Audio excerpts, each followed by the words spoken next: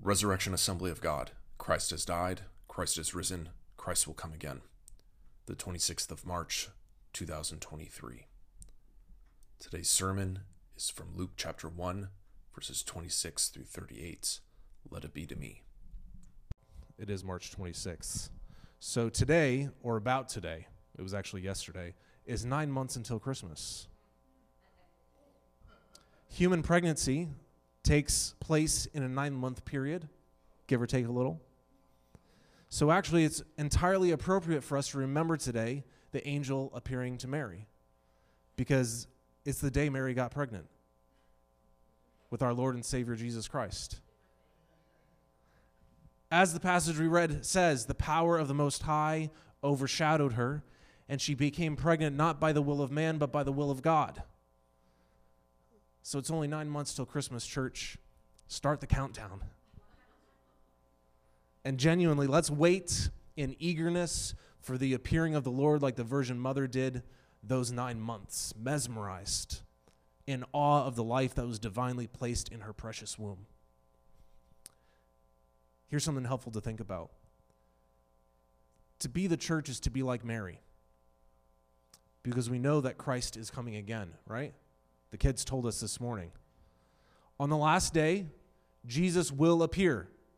And we, as the church, wait for him to appear as if we're pregnant, counting the days, hoping, praying that Jesus will indeed come to us on that last day. We wait now with the groaning of all creation, groaning, as Romans 8 says, with groanings too deep for words.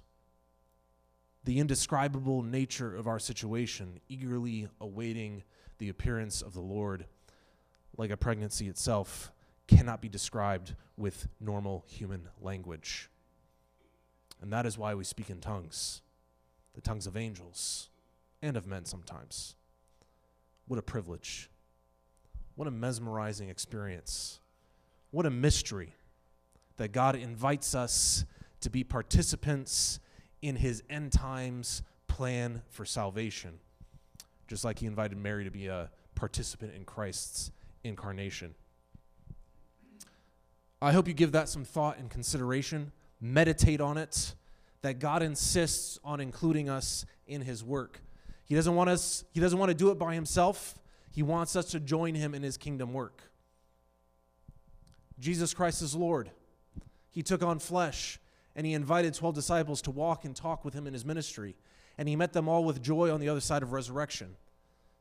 He was always with people and inviting humans into the work of God. But I'm getting ahead of myself. We got to wait to talk about Easter until Easter is here, right? We're still in our 40-day fast. Let me say a few words about Mary's Annunciation, though, and then we'll talk about our church. So first, the Annunciation came with the appearance of an angel. God speaks to us, church. Sometimes he speaks to us directly, and sometimes he sends a divine messenger to talk to us. But either way, we know that God speaks. You know, when Laz used to wake up in the morning, I would sometimes ask him if he had seen any angels in the night. And I've mentioned this before. It turns out angels speak Spanish. That's what he told me. Every once in a while, like I said, he would say yes. And I did that. I used to ask him that because, well, you know, angels sometimes speak to kids. So it's good to make them aware of that. But I also did it because I want my children to live in a world as it truly is. You know, the secular pagans out there, all the secular pagans in the West, have disenchanted the world. They think everything is straightforwardly material. The only thing that is real is stuff that you can punch with your fist. You can't punch an angel, church. They think everything is straightforwardly material, but it's not. We are in the company of angels even now. And we are surrounded by a great cloud of witnesses. Tell this to your children. Tell your spouse, or your boyfriend or girlfriend, or maybe tell your mother if you're a kid. Remind your mother, kids, that angels speak to us, okay? More recently, I've been asking Laz if God spoke to him in a dream, because God does that too. You know, it's like, why does God often speak to us at night? I don't know, but I know that he does. So pay attention while you're sleeping. The second thing about Mary's Annunciation is that God didn't just speak to her. God also spoke to her cousin Elizabeth. So when God speaks, it's important to remember that we don't have special access as individuals to what God is saying. Be careful about this one, because God doesn't always just speak to you. He speaks to his church.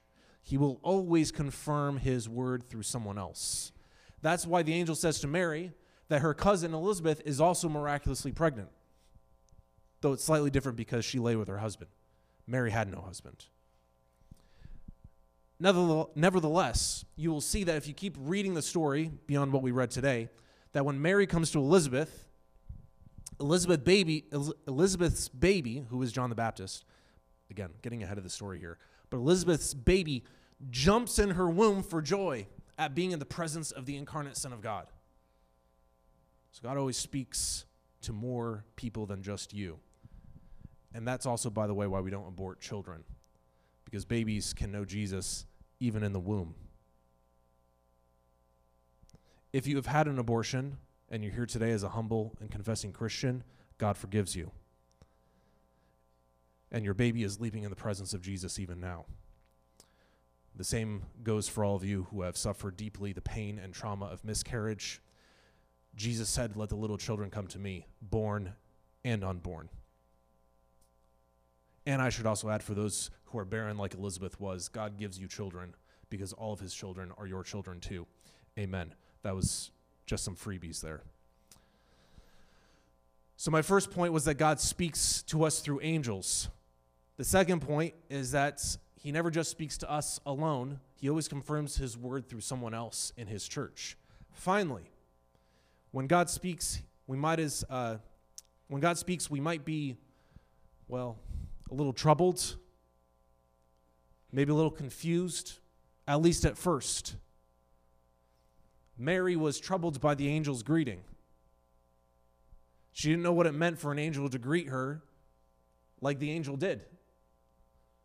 And she was a little afraid. I mean, angels are God's messengers, right? But I can imagine they're also rather terrifying creatures. I mean, you can't punch them. That's a little terrifying. Not that you would want to punch an angel. I'm just saying that if you wanted to, you couldn't. And that's a little terrifying. But that's why the angel said to Mary, "Fear not. Do not be afraid." And again, the confusion. She said, "How in the world am I going to bear a child when I'm a virgin?" It's a fair question, right? How are we going to see all of the Lucas Farms neighborhood and Iowa City converted to the Christian faith when we don't even have enough seats in our sanctuary for them? We might also have some confusion and questions when God speaks to us, as he has. But fear not, church. God will work it out for the good of those who love him. And he doesn't mind us asking the questions that we have. He expects us to be a little confused by his divine messages and messengers. All that God asks of us is that in the end, after we've asked our questions, we say, "Let it be to me according to your word," like Mary did. When we're confused, puzzled, unsure what the future holds, we are just to say, "Behold, I am the servant of the Lord." Because it is in this way that God is glorified, and it is in this way that we get to participate in the appearing of Jesus Christ, our Lord and Savior, at the end of history. So we've talked about Jesus now. Let me move on to the second thing that I've said. Forgive me for asking you to keep track of all the numbers. We had 1, and then 1, 2, and 3. Now we're on to 2. Makes sense, right? I need to talk about the transition God is calling us to as a church. And I invite you to say up front, like Mary did, "Let it be to us according to the word of God, for we are his servants." Amen? That's what I've said to the Lord. I came to this church in 2016 with the task of helping to lead the church through a revitalization. It was not far from closing. Things weren't looking great here at Resurrection Assembly. It was called First Assembly of God back then. But look at what God has done. Amen.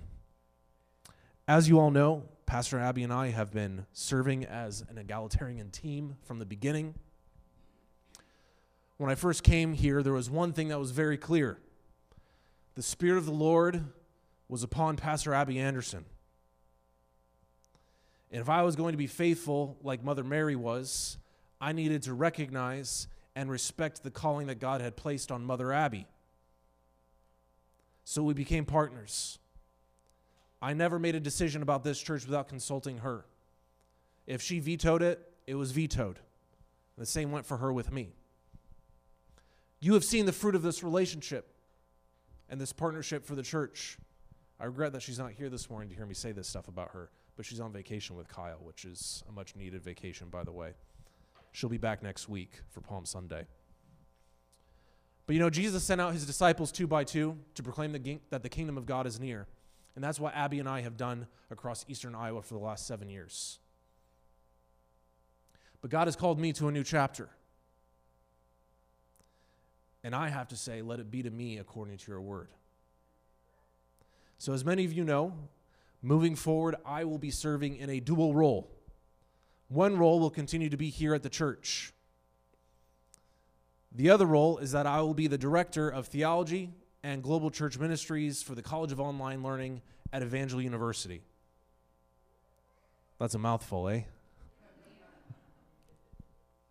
The job is remote, which means I'm not going anywhere. I want to repeat that. I'm not leaving.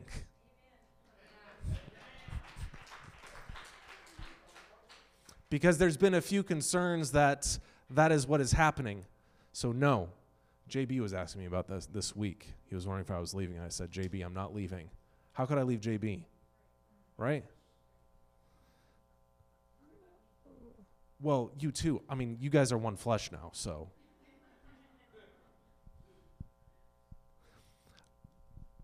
I've been asked over and over again since I've been pastor here at Resurrection in the last 7 years to take a position in the academy. But I've refused until now because I believe that God has called me, and Holly believes the same, that we believe that God has called us to Iowa City. So I'm staying here at the church, but I will no longer hold the title lead pastor. Our plan is that moving forward, Pastor Abby alone will have that title. Of course, to be extra careful that we are following our bylaws and to give you opportunity to ratify this new state of affairs, we are having a vote next Sunday for official members. And I ask you to approve this new leadership structure. We will have a very simple yes or no vote to approve this. Again, I'm not going anywhere. Abby and I will continue to work as partners in the gospel, but she alone will have the title.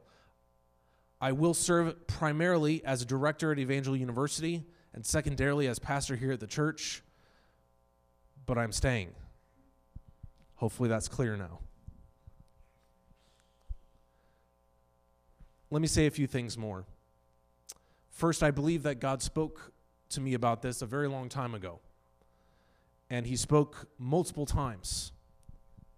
And I've shared this with Pastor Abby, and God has spoken to her about this too. So that's why I mentioned the two thing, right? God doesn't just speak to me. He also speaks to Pastor Abby and to you.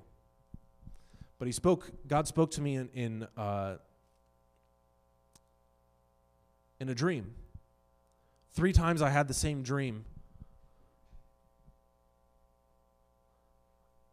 And that's happened here in the last 7 years. The dream goes this way. I walk into Resurrection Assembly of God, and we have grown exponentially just from the previous week. It was like last week we had like 20 people in the dream, and this week we have 200. It's like that stark of a difference. There's hardly room for all the people that are gathered to worship the triune God in my dream. I'm in Resurrection Assembly of God, and I'm even in the pulpit. I'm going to speak. I'm full of emotion in the dream, full of love for the church where I minister, But I realized in the dream that I'm not in the position of lead pastor at the church anymore. All I know is that I'm here and that somehow I was moved to another role. I also know in the dream this was all part of God's plan to use resurrection in new and profound and unprecedented ways. I speak in faith today, and I believe in my heart with all humility that God has been preparing me for this moment. And I also believe with all my heart that God is going to use Resurrection Assembly of God in new and profound ways here. That these seats are going to fill up with people who need to know the love of Jesus. Please believe that this is God's plan with me. You see, I believe that God has filled this church with incredible potential, that the Most High has overshadowed us like he overshadowed Mary, and that we have been waiting to see the fruit of that overshadowing like Mary waited and watched as her belly grew. Will you believe with me that Jesus is coming to the Lucas Farms neighborhood and to Iowa City through us? We can believe that Jesus will come because he has already come through Mary. We are not Mary, but we can follow her example in the humble and localized way that we can by simply recognizing that God has invited us to partner in his plan. And all we have to say is, let it be to me, according to your word. You may have questions like Mary did. How will this be? We're not rich. We are few in number. We're not of noble birth and influence.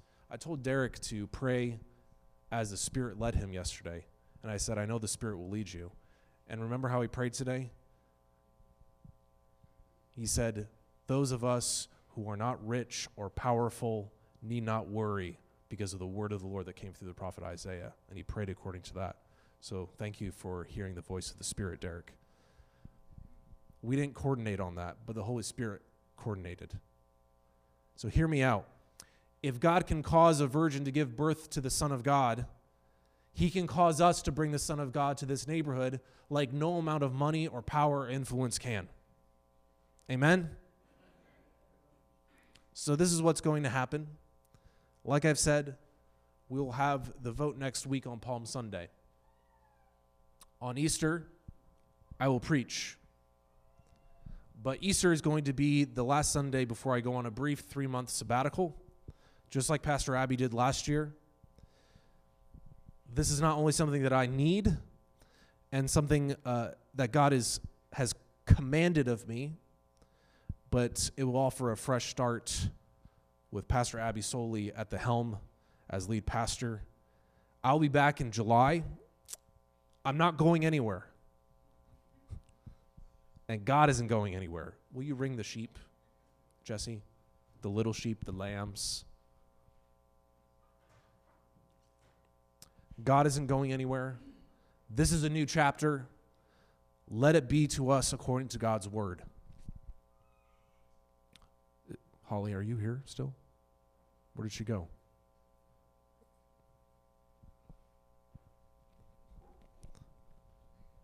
Maybe she's changing a diaper. Okay. I want to close now, and I want to close by asking us to be joyful. I want to ask us to be hopeful and eager for what God has in store for us. God's got great things for us, church. So let's get excited. We're going to eat this meal together now. And I want to ask you to let it be a moment where you reaffirm your membership in the body of Christ. Let it be a moment when you say afresh, let it be to me according to your word, O Lord. And when you say, let it be to us, Resurrection Assembly of God, according to your word, O Lord. Amen and amen. If you need to take a moment at the altar this morning after communion to consecrate yourself to God, please do that. And we'll have prayer partners here for you as well. Holly's going to come onto the keys, but of course we always wait for the kids before we begin communion. So I invite you to enter into an attitude of prayer and patience as the kiddos come. Will you rise to your feet?